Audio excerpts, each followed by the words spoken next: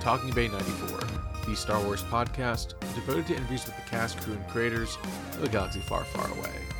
I'm your host, Brandon Winerdy, and today I'm talking to Brandon Alinger, author of The Art of MCQUARRIE and Star Wars Costumes, the original trilogy, as well as COO of Propstore. I really loved this conversation, diving into his work, his research, books that never happened, and the upcoming Anthony Daniels auction. This is Talking Bay 94, episode 155, Brandon Alinger.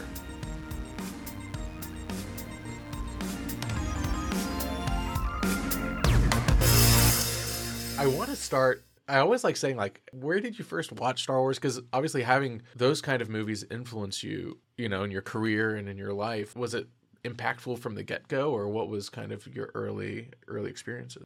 Well, I definitely grew up as a Star Wars fan. I actually don't think that I can tell you like the single inception point of it all. It's just in my memory, it's just always kind of there. I was born in '83, so obviously the year of Return of the Jedi. So I wasn't really on the kind of first wave of, like the kids who saw it in the theater at age 7 and such. But it was just very much there with like friends' older brothers who had the toys. And, even I sort of remember like as a kid in the late 80s, it was just like, I don't know, it was on television. And once it was on television, we recorded to VHS, and then it was just there. And you knew it, you would watch it, you were into it, even though in general, Star Wars fans would say that was like a quiet time for Star Wars, late 80s, early 90s, but it was still there. And I just fell in love with it as so many people of that era did, and other things of the era as well. I love the Indiana Jones films. When the first Batman movie, Michael Keaton, came out in 1989, that was a huge one for me. Ghostbusters, both the movies and the cartoon at the time, it's a big thing in the 80s. So I loved all of it, but Star Wars always number one. And I think so much of like the interest today, it's a combination of both the nostalgia for that era, but also sort of a more mature, more adult appreciation for everything to do with those films, and both sort of just the quality of the films and the stories themselves, the appreciation for the achievement of creating them and getting them done, and what they meant to movies overall, and I think it's those two things together, the nostalgia and the appreciation, that makes it so powerful. There's a lot of Star Wars fans without like Star Wars. They've seen Star Wars, they watch it, and that's the end of their interaction with movies, which is totally valid and fine. But you took it a step further, especially in kind of that dark period. I was actually doing some research for a different project, and your name kept popping up in like old Star Wars insiders of like, hey, this fan that found Endor, or all these things that you were doing on your own, kind of making the movies tangible for yourself. What drove that? How did you kind of intersect that love of movie making with these movies? Yeah, I think it's an interesting question. I mean, I guess definitely collecting is always there with it, and I think the Star Wars, the toys were such a big part of it. I mean, this is not a new story. You've heard many people talk about this, but it's like kids who love Star Wars love the Star Wars toys. It was a great toy line, and everybody was kind of into it. And I guess just as you get a little older, instead of buying the toys to play with, you're still buying them, but you're buying them to collect them now. Right. So the collecting thing was always there. And, I got on the internet very early in like the early 90s or whatever, when I was pretty young. I just had access to it. And the one of the most interesting things for me about the internet was the potential to go and find collectibles. And so there were like groups where people were trading old Kenner Star Wars toys, which you couldn't really get anywhere else. I mean, even sort of pre-eBay, or maybe right at the dawn of eBay. And so the internet is like an access point to go and buy Star Wars stuff.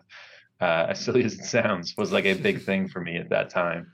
And then, for me, the fan and the interest was to sort of just like keep connecting with it and find other ways to connect it. And I would say I always took inspiration from other people. Like I got interested in filming locations because I found websites, and there's a website that Gus Lopez set up called Star Wars Traveler. Gus, obviously a very central figure in all things Star Wars fandom. Yeah. And, I met Gus at some point in the 90s, met him online, and he had this website, the Star Wars Traveler, where he had gone to Tunisia, which I thought was amazing. And there's another guy, Belgium or somewhere, that had gone out to Tunisia and posted a bunch of photos online. And David West Reynolds had done his thing. He had put his articles in the Insider and all that stuff. I just thought was amazing, and just wanted to kind of do similar things myself, go on similar adventures, and try to connect with these movies. It's about connection and a little bit of treasure hunting, just the Right. hope, like looking for the Return of the Jedi site. It was always a hope that when you found it and you got to where the Endor bunker was, like almost a hope that it would still be there, even though you knew it Right. wouldn't. But Yeah. like, oh, there it is, the foundation, or oh, there's the side panel sitting right over there, whatever it might be. Yeah. And so I just really love that sort of archaeological side of it. And it manifests itself in several different ways with collecting and the filming location things, and later, the book projects that I was able to get involved with, Yeah. all that. It's just about like a deeper appreciation and understanding and connection with these movies. Yeah, it really is. Even in a small capacity, it was in London, and we were walking with a few friends, and then I kind of stopped for a moment. And I'm like, oh, this is from Andor. Like, we're at the Imperial Security Bureau. It was like, oh, like it makes it feel almost like real in Yeah. a very odd way. Did that kind of search for the tangible, for the connection? Is that what led you to prop collecting? Were you doing prop collecting in any capacity before Propstore, or how did that kind of? Well, so yeah, I mean, I got into prop collecting on my own, just out of my own interest. It was really an evolution from the toys. It was like Mhm, toys took me to replica props, mhm, found out that the Graflex flash unit is what they made the lightsaber handle out of, and then had to have one of those. And then the next sort of step in evolution from replica props is to try to get real props. And so some of the first real props I ever bought were like dog tags from Starship Troopers, mhm. and it was probably around the time of Starship Troopers, so like 97 or 98. It was sort of what I could afford at the time, and I didn't really have access or resources to go after Star Wars pieces at that time. But just to get any part of a real movie was Yeah. something special and interesting. Um, and then I guess with Star Wars, I kind of got started just by finding little bits and pieces at the filming locations. So like Mhm. I went to Tunisia for the first time in 2001, and there was stuff there. I mean, Yeah. you've seen it online. It's just people found crate dragon bones, and we found pieces of the flying wing from Raiders, and just ultimately kind of scraps more than things like stormtrooper helmets or anything, Right. but real It's stuff real. from the Yeah. movies, which was amazing. And it impressed me then, impresses me now, and it is that tangible side of it where it's just like, God, it's something that you can't see any other way, if that makes sense. Like Right. you're never gonna know how they made those stormtrooper helmets until you kind of hold one in your hands. Yeah. It's almost emotional, like seeing it in person. It's a very different. Even at the prop store booth, again talking about London, I kind of turned the corner, and that was the Leia gown. I think you had that Mm. displayed, Hmm. and you see how small it is. You see how small she was, and it's like almost like a emotional experience to kind of be even close to something that you just kind of take for granted. Or Definitely. I mean, we see that all the time when we put content out on display. It's amazing the emotional reaction that it stirs up in people. And it really is, it's like these things live in your soul, and then yeah, you get to see them in the flesh. And just amazing that it exists, maybe amazing on some level that it's out there in the wild, it's privately owned. It's not yeah, just in a museum or a collection where no one has access to it. When I look at the evolution of prop collecting and prop store as part of that, it's really amazing all the content that is out there and available and part of private collections today. I think back to like finding the pieces in Tunisia. We were so amazed to have a little bit of the crate dragon bone, just anything, just right, something, as scrappy as it was. And you contrast that against something like the Princess Leia dress, or let's say coming up in this auction, the Anthony Daniels collection with like his personal right, C-3PO helmet, from year one of Star Wars, 1976, or the TIE fighter pilot helmet, which is screen matched. And it's just like these amazing pieces that are really significant parts of the movie that now are out there in the wild. It's pretty fascinating. it really is. And I mean, we'll talk more about it later, but like that Anthony Daniels collection is history in itself, and how it's compiled and how it's showcased. That catalog, I spent an hour going through it, because it really is like a book, a thing on its own, even without bidding on it, even without buying anything. It's like, oh, like all this combined, you can kind of see the trajectory of his career, what was important to Mhm. him as an actor, as a person. And I think that adds so many different elements to Star Wars beyond just a Wikipedia page or something like that. And I think that's also part of what makes prop store so fascinating to me. Is there's a lot of props and collectibles and things out there, but how it's curated and how it's told, I think, is very interesting to me. And I guess, how did your involvement with Propstore begin? What has that journey been like for you? How has that company grown? Sure. Yeah. So I met Stephen Lane, who founded Propstore. I met him in 2004. Stephen started Propstore in 1998 in the UK. Stephen's English, so he was living there, based there. Founded it probably as one of the very first companies trading full time in movie memorabilia. Not really posters, but things like props, costumes, production artifacts, artwork, scripts. The real things used in the making of the films. And so I met him in 2004. I had actually gone to the UK to pick up a C-3PO leg and foot that I had found on eBay. They're from Empire Strikes Back, where he gets blown apart. Yeah. I don't have them anymore. They're with a collector buddy of mine now, but great pieces turned up on eBay. They were with the family of a crew member, and the listing had kind of gone unnoticed on eBay, so they hadn't sold. And then I was able to work out a deal after. I actually went over to pick them up. My first time ever going to England in 2004. And I got to go out to Propstore. I met Steven. I saw the setup there, the operation, all the things that they had and that they were working on. And they had actually maybe a year or so earlier, they had brought in the entirety of the Stuart Freeborn collection, Yeah. which is one of the big early deals for Propstore of London. They basically got a phone call one day out of the blue from a gentleman who said, "My name's Stuart Freeborn. I did, makeup and masks and things for movies for years." And basically the phone call was, "We're downsizing out of a house that we've lived in for many, many years, and we've got some old plaster heads and things, and we thought you might be interested rather than us throwing them away." And I think this is all pre me, so I only know Sure, these sure. stories secondhand. I wasn't involved with any of these, but the stories go that basically they thought they were going down to pick up some plaster life casts, and they wound up spending something like 3 or 4 weeks helping Stuart Freeborn completely clear his house, during which time they found things like, the Greedo mask and just amazing things, Crazy. Yeah. unbelievable things, Yoda heads, original Yoda skins, and paperwork, call sheets, drawings, artwork, 2001, Superman, on and on and on and on. Amazing Yeah. archive of material there. But anyway, I'm digressing. That was sort of one of I guess what that speaks to is just how impressed I was with Prop Store and everything that was going on there at the time, how Yeah. exciting it was to see them finding these little bits of movie history. And again, if you contrast that against something like the bits of set that I had found in Tunisia, now you're talking about like, wow, real hero pieces, masks and such from the movie. It was just overwhelming. It was really, as a collector, you were blown away by it. And so I was, immediately interested. I stayed in touch with Stephen for a few more years. I finished up college at the end of 2005. I grew up in Maryland, went to college in Maryland, and then really just started talking to Stephen about the possibility of working with him full time. At some point, I was actually going to move to the UK and work with the Prop Store team over there.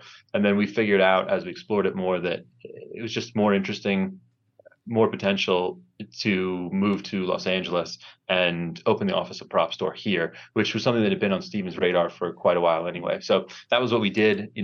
I moved west to California. We opened the US Prop Store around June of 2007. Hmm. And, we got a small facility. We started looking for content, just very humble beginnings. It was really just maybe me and one or two other people for a good while.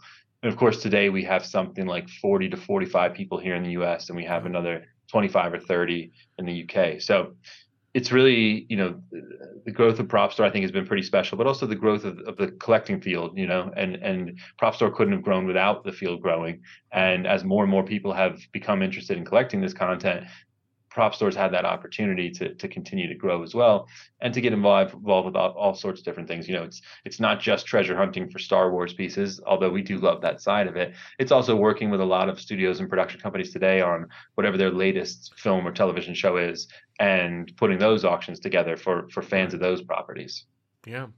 I guess let's talk a little bit about the prop store growth itself, because it is interesting where Star Wars for a long time was overseas, right? And I guess you had the Australia productions as well, but London was always, and the UK was always a huge avenue for Star Wars. And it's only really recently that there's been a lot more Star Wars US filming, and I wonder if that's impacted how y'all are able to get things. I guess I'm always curious about the actual sourcing and then the growth of that sourcing. I think I was actually able to talk to Stephen briefly, and we were talking a little bit about how the prequels have really expanded in terms of the collectors now coming into their own, right? Like a little less than 10 years younger than you, and so I kind of grew up with the prequels, and so there's part of me that I'm like, oh yeah. I mean, I obviously would love something from the OT, but you know, a prequel lightsaber or something like that is a very interesting component, especially because the behind the scenes documentaries and DVDs for those movies were even almost more involved at times than some of the original trilogy stuff. And so,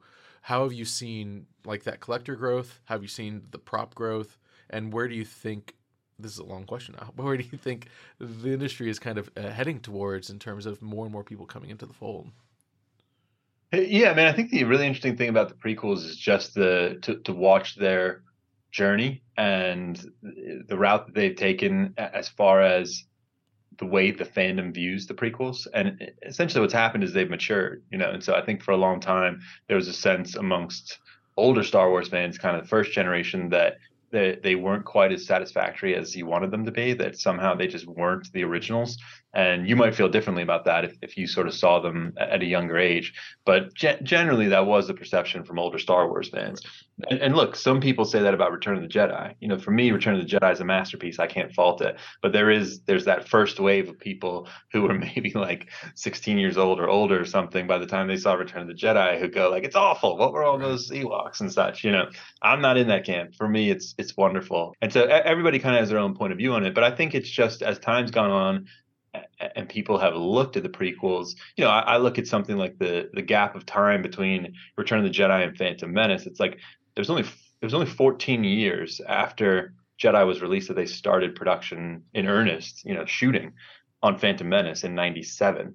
And 14 years compared to where we're at now, it's like it's not that long of a time. So from that perspective, Phantom Menace sort of sits closer to Return of the Jedi than it does to like whatever they're coming out with now, Book of Boba Fett or something, where we're however many years down from it. So, you know, I think to tie it back to collecting, I think for a long time there just wasn't a lot of interest in prequel material because everybody took a more purist view that, well, I want stuff from the original trilogy. But I do think that that's come around now, and we're what are we, almost 25 years past Phantom Menace, and I just think that it has matured now, and people look back at it, and there's, you know, some different lenses you can put on it. You can kind of go, well, it's George Lucas Star Wars, you know, and he only did 6, and it's 3 of the 6, so it's actually it's pretty special in its own right, and we've seen that translate to collecting. You know, we see people come in who go, well, I want a prequel lightsaber, you know, and there are a number of prequel lightsabers floating around out there, but they're great pieces. I mean, it's like what better prop to have from a Star Wars movie than a lightsaber,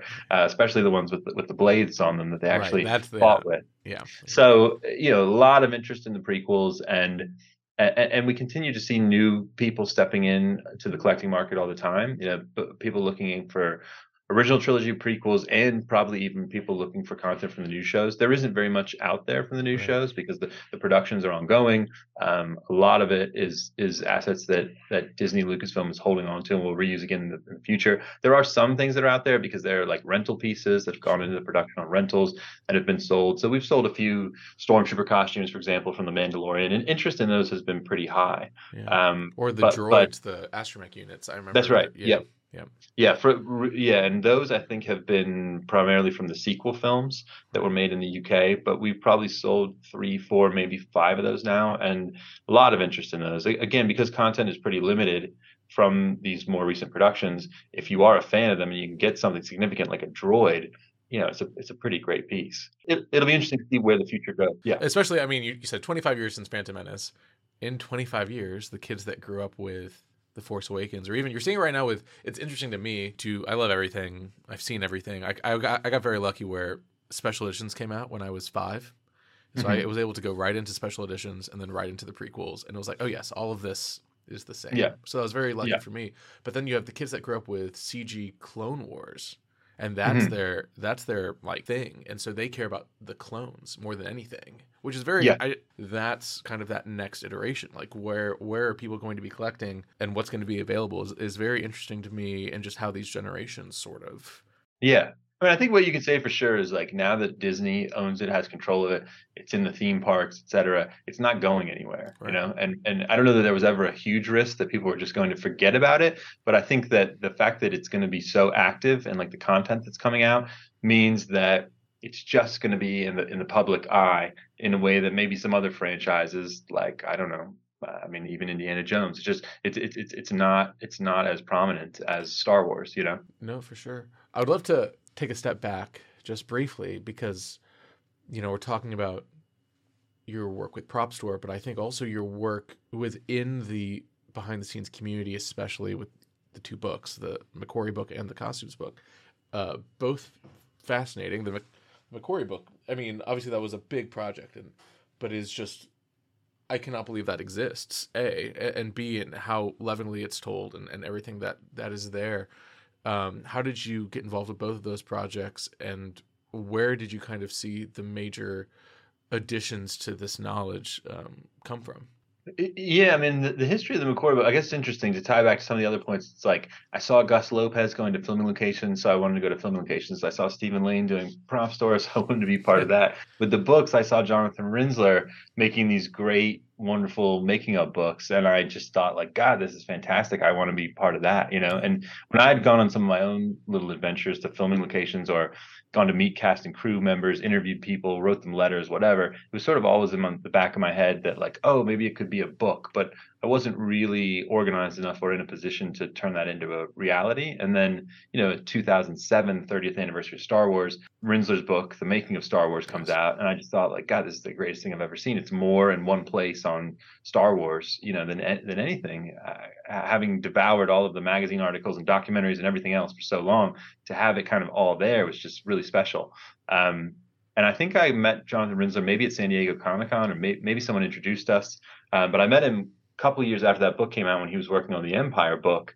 And I said, well, look, I've found some materials just in my own research, photographs, things like that. Maybe you could use them for the book. And we started talking. He said, oh, great. Send me what you have. I'd love to look at it. He put a couple of pictures in. And then the Empire book came out. And he said, well, next I'm going to do Return of the Jedi. And I said, well, I'd love to be, if I could do anything to help you, just let me know. And he said, well, I could really use an assistant. If you want to be my assistant, I need people to like scan things for me and just try to look stuff up and et cetera, et cetera. And he said, there's no money to pay you anything, but if you're interested in being part of it, you can be my assistant on it. And so that was how I got started. And I think I do have a credit on that Making Return of the Jedi book as a research assistant. Howard Kazanjian, who we talked about earlier, he was somebody that I had met just in my own research and letter writing and such. And so I knew Howard had a bunch of file boxes filled with Jedi paperwork and schedules and memos and things like that. Howard let me go through them and kind of quarterback those out to Jonathan Rinsler to supplement all the stuff that he was getting out of the Lucasfilm archive at the time. And I guess I would say I just assisted him as needed throughout that Making of Jedi book. And then when that wrapped up, he said, look, we have more projects on the slate. And he basically called me out of the blue one day and said, we've been talking about a book about costumes, the costumes of Star Wars. He said, I know you're really interested in costumes and props because of all your work at Propstore. Maybe you want to write this one, which was like, the golden offer. Yeah. And I wasn't really qualified for it. I hadn't really written anything aside from maybe like an article for Star Wars Insider magazine or something. So, I was incredibly excited, and it was just a great opportunity. It got me into Skywalker Ranch, where I'd never been before. It got me into the archives at Skywalker Ranch. We spent days and days there researching, looking at the content, meeting with the costume designers. Aggie Rogers came out to the ranch and looked at stuff with us. That's crazy. I got connected with Nilo, who's amazing. I don't know if you've ever talked to him, but just an amazing, amazing guy. I got to spend long hours talking to Nilo about everything to do with the design of Star Wars and those costumes. And of course, John Mallow in the UK, who, John was older at this point, and so his memory wasn't quite as sharp, but he is still an incredibly significant guy in the contribution that he made to those movies. And I think the really interesting thing about the John Mallow story is just that he was there in the beginning of the first one. And in the beginning of the first one, it was like a small group of people with George Lucas just working it out in a very direct manner as to what all these movies were going to look like, what they were going to be. And that changed dramatically on Empire and Jedi, just a lot more layers of people involved. But fantastic project, wonderful experience for me, one of the great experiences of my working life. And then that just flowed into the Ralph McQuarrie book, where he said, look, the next book is, we want to do something definitive on Ralph McQuarrie. Do you want to be involved with that one? And I didn't feel like I knew that much about Ralph McQuarrie. I knew the basics, but I was just, I don't know. It was clear the scope of it was different. And so I brought in my friend Dave Mandel, who I'm sure you're familiar with, who's sort of in and around this Star Wars fandom and collecting community as well. He knew a lot about McQuarrie. He was a longtime McQuarrie fan and collector. And Dave knew Wade LaJost. I think I knew Wade a little bit as well, but not quite like Dave did. And Wade actually had a relationship with Ralph going back to the 90s. Wade was like always a student of Ralph's and studying Ralph's and such. So the three of us together felt like a better team to try to tackle this much larger Right. project.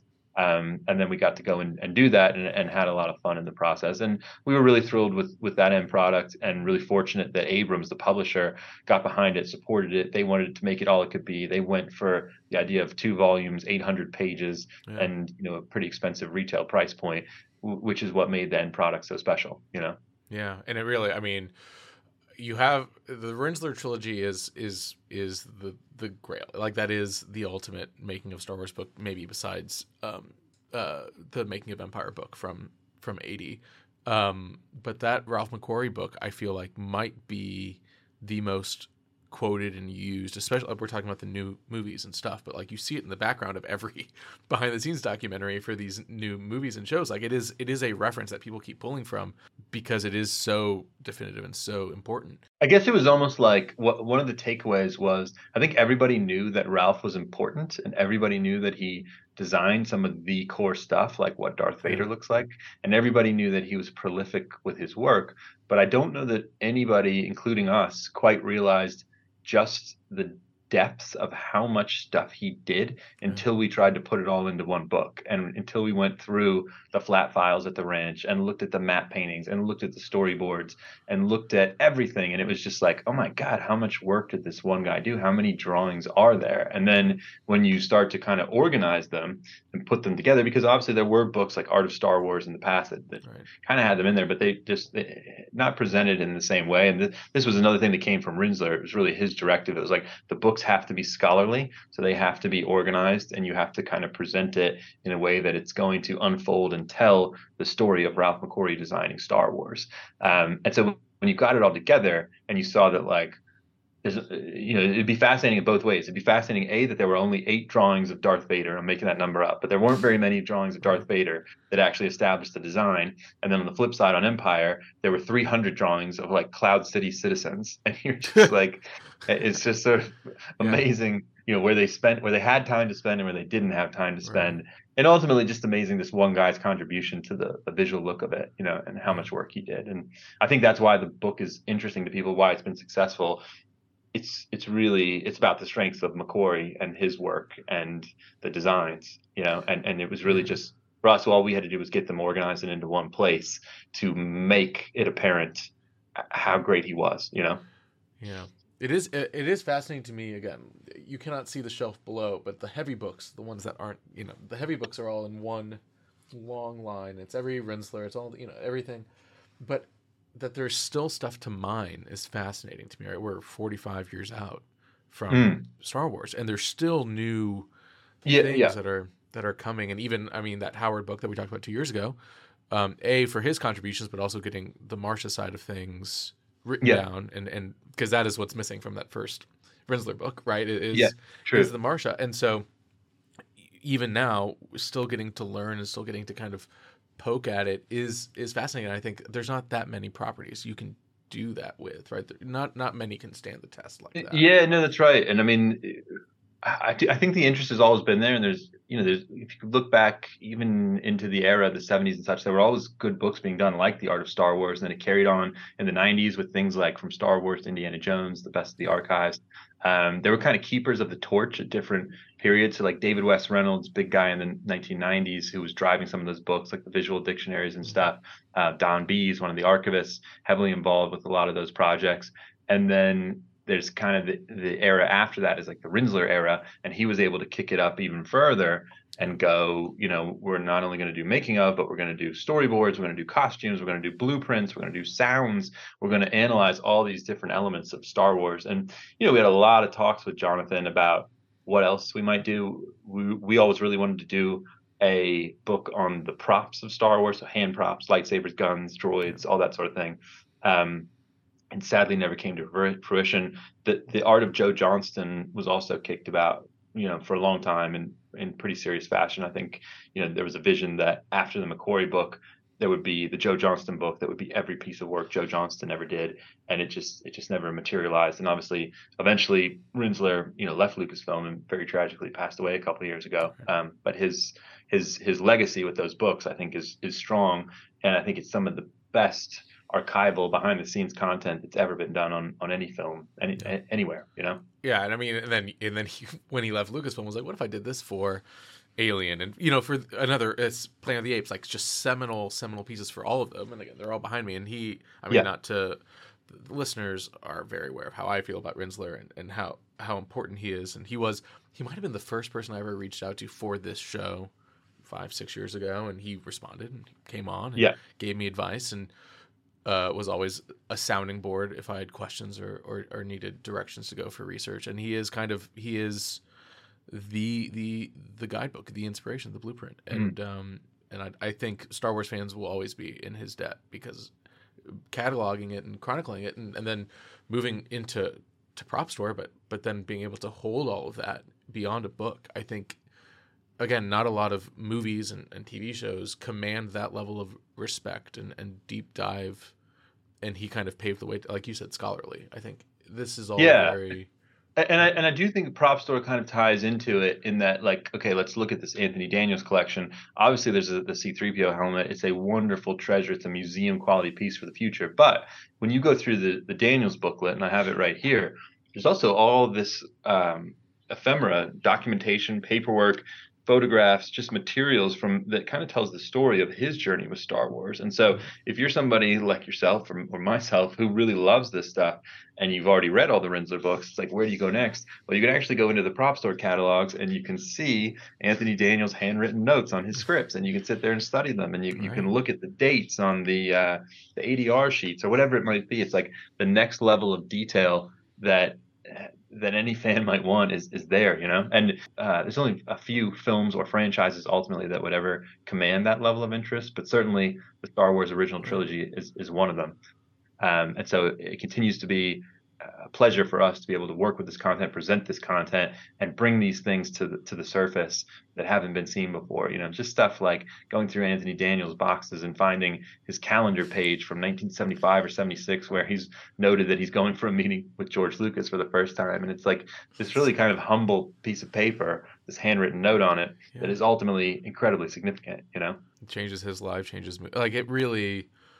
I cannot understate how beautiful this catalog is. Like, I have it up with the PDF at least. I'm just like, okay, yep, this is again, you're talking about something that belongs on the shelf. Like, this is also a piece of movie history, and you put that next to his autobiography, and you have a pretty complete look at what he's done for movies. Definitely. I want to transition us a little bit, and we can talk about this auction specifically, but also just prop collecting in general, because I think it's an interesting conversation. We were talking a little bit before we started recording. I'm always very partial to cast and crew items and collectibles of that ilk, and even going to the Regal Robot of it all. But prop collecting and the things that have actually made a movie happen, I think they're not unsung, but I do think that they have a very interesting place among a potential collection, especially someone that is, but it is part of a larger ecosystem. And there's part of me that, I've stopped collecting action figures because I don't need to spend that amount of money a month when I can instead buy, something that has directly impacted a movie that I love. And I'd be curious your thoughts on, especially someone coming in to a prop world.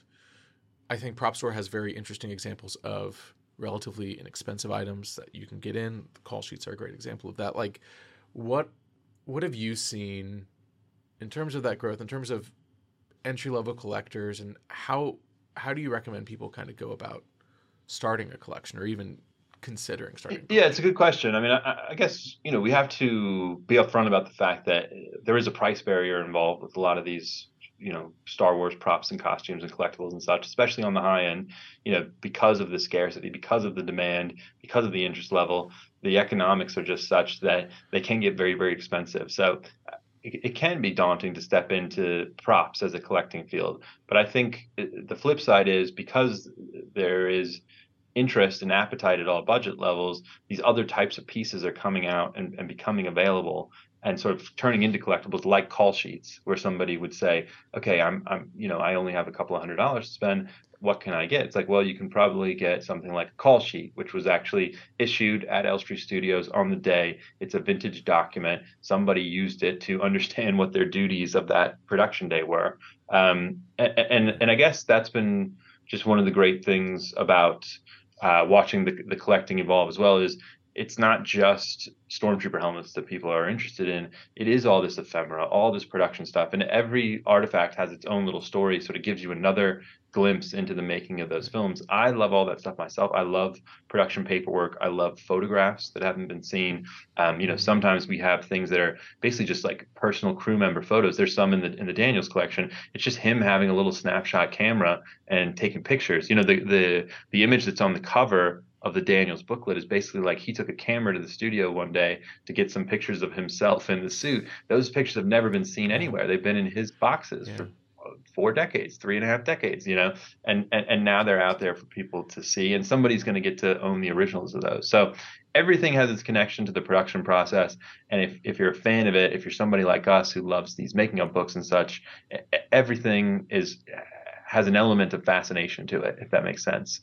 And so I think, we continue to bring especially Star Wars content to market at various price points, starting relatively inexpensively at a couple hundred, all the way up to the hundreds of thousands.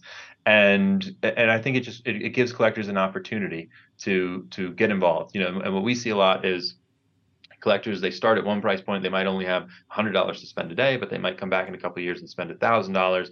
And just, as they get more comfortable with collecting, maybe their career trajectory, whatever it may be, they're spending more money over time and they're upgrading their collection over time. Sometimes people resell things. Sometimes they buy at one price point, hold it for a year or two, resell at a higher price point. Not that you can guarantee that's going to happen, but sometimes it will. And then they reinvest that into whatever the next piece is. So collecting is like a very fluid, organic thing. You may have done some of that yourself, just with selling toys or replicas or whatever you may be selling to fund the next acquisition. It's kind of like, you can't necessarily have anything you want, but if you're willing to shift things around, you may be able to have some of the things that you want. I mean, that goes back to, would you rather have 10 action figures, or would you rather have one, something that was used in a movie? And so, again, there's an interesting shift to it all, where I have significantly downsized a lot of the extra stuff, and I've mainly focused on, as you can see, books behind me, and that's like I'm very serious about it, especially the vintage stuff, and being kind of as complete as possible. But then on the flip side is original art, that is like kind of a whole other aspect. And I think the Nilo auction from a few years ago was maybe my foray into it, where I was like, oh, for $300 I got a beautiful Tauntaun running in the snow Nilo sketch, which is, I was like, oh, all of a sudden, like, it's very tangible.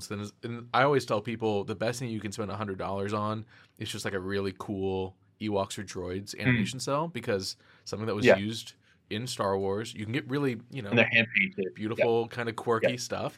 And then you kind of can escalate from there. And I think, again, not to belabor a point, but I think there's a lot out there for people to kind of experiment with and see, and not to get more competitors on my eBay safe searches, but like there's a lot of stuff out there that is pretty cheap and pretty affordable, that was like either crew issued or production made. Totally. I mean, I'm flipping through our catalog as we're talking here. Things that stand out to me are like the Elstree Studios makeup department door sign from A New Hope, which is, it starts at £1,000, and it's like, it's got the Ralph Lauren triangle stickers on it. That is the Alec Guinness probably walked through that door with that sign on it every day. It's a total piece of history, and it's however many years old now. It's 46 years old, 47 years old, and it's still there, and it's £1,000. It's like, it's for me, there's good value in that. It's really, you are capturing something that is truly, like, from the start of it all, it's tangible. You know exactly what it is. It's not like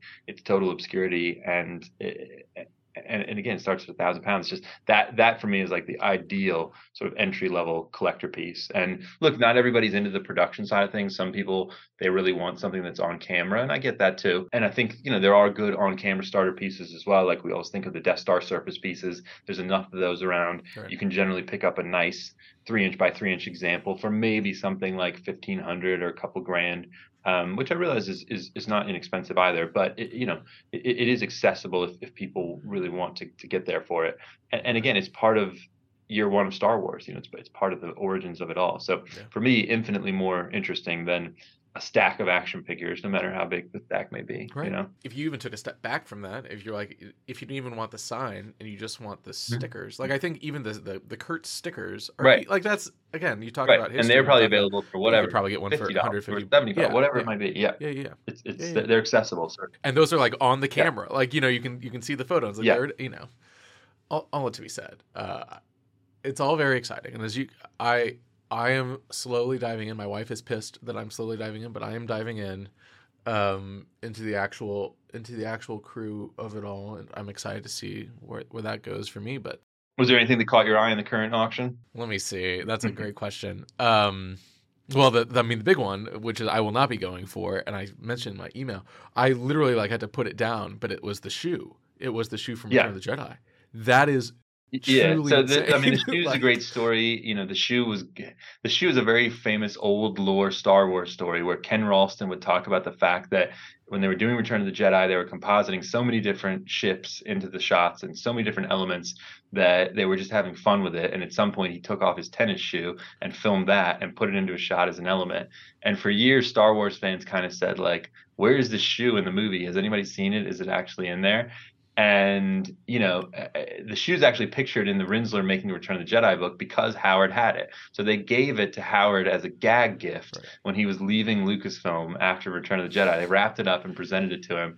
And there's actually a photo. I don't know. I think it may be in the online listing now, but there is a photo of Howard getting the shoe as a gift from Tom Smith, the general manager of ILM, at like a party at Skywalker Ranch back in the day. And Howard's had it ever since. And they kind of did it. They did it up like they presented some of the model miniatures that they gave to folks as crew gifts, where they put it on a black plexiglass base with the film logo on it, and it's signed from Tom Smith, who's the head of ILM. It says something like, to Howard from all of us at ILM, and it's just a tennis shoe. It's a tennis shoe with a Star Wars shoelace on it. But Howard's had it, and it has some documents with it, like this storyboard that calls out the Rebel shoe, and it has a photograph of a shot where there's something, a little gray blob circled, saying this is the shoe. But there's actually what I would say a more compelling argument that a YouTube creator has come up with, that the shoe is actually a different ship in one of those shots. And when you go look at it, it's like, well, that does look a lot like a shoe. So I can't tell you for certain that it's one element or the other, but certainly the story of the Rebel shoe is part of old Star Wars lore, and it's fascinating to see the shoe itself. And by the way, what other movie besides Star Wars is there going to be a Rebel shoe? I don't know, I forget what it's estimated at, but like, again, can you imagine any other movie? The shoe spaceship. Here's a shoe. Yeah, but just a great story, and a story that actually a lot of Star Wars fans know. So it's a fun piece to have that one in the auction as well. Well, I mean, again, I really appreciate this time, and I'm very excited to see how this auction goes and all the Anthony Daniel pieces, and we'll see what I probably even shouldn't say if I'm going for anything, because then don't tip people off. Yeah, sniped or something. Yeah, right, exactly. Keep your cards close. I on Twitter I have a thing called "Don't Let Me Buy This," and I always just post on eBay, or I post a screenshot from eBay. I'm like, hey, don't let me buy this very expensive, stupid thing that I found. But I learned my lesson, which was I posted, actually, it's a Indiana Jones Stunt Spectacular pennant from Disney World from the early 90s. And I posted it. I was like, don't let me buy this. And then someone bought it. Okay. And then I learned to never post what I actually want. You're bringing exposure to cool I only post like the weird, crazy stuff. Or you can post after. Post after you win. Well, that's once it's delivered, then people are they're hyper aware of what I'm buying. Like I just got this Colt 45 Billy D. Williams. There you go. And you're like, okay, like again, cool. But do I need to spend that money, or should I buy the shoe? Right. So these are questions. Yeah. These are enormous questions that, again, my wife hates me asking, but I will ask them. Well, Brandon, thank you for your time. Yeah, no, thanks for having me on the show, and thanks for helping to spread the auction word. It's November 9th to 12th at propstore.com. Of course, the auction's live from London, but people can participate online or via telephone from anywhere in the world. So we're looking forward to it. I think Anthony Daniels himself is actually going to be at the auction at day one in the UK. I think. I'm not sure if that's confirmed, but I hope he'll be there, and it should be a lot of fun. Yeah, and also, I mean, even if you're not bidding, I just put it on while I'm at work, all the auctions, right? Because it's like the little live stream and the little guy talking. You know, oh, this like it is kind of exhilarating in its own way.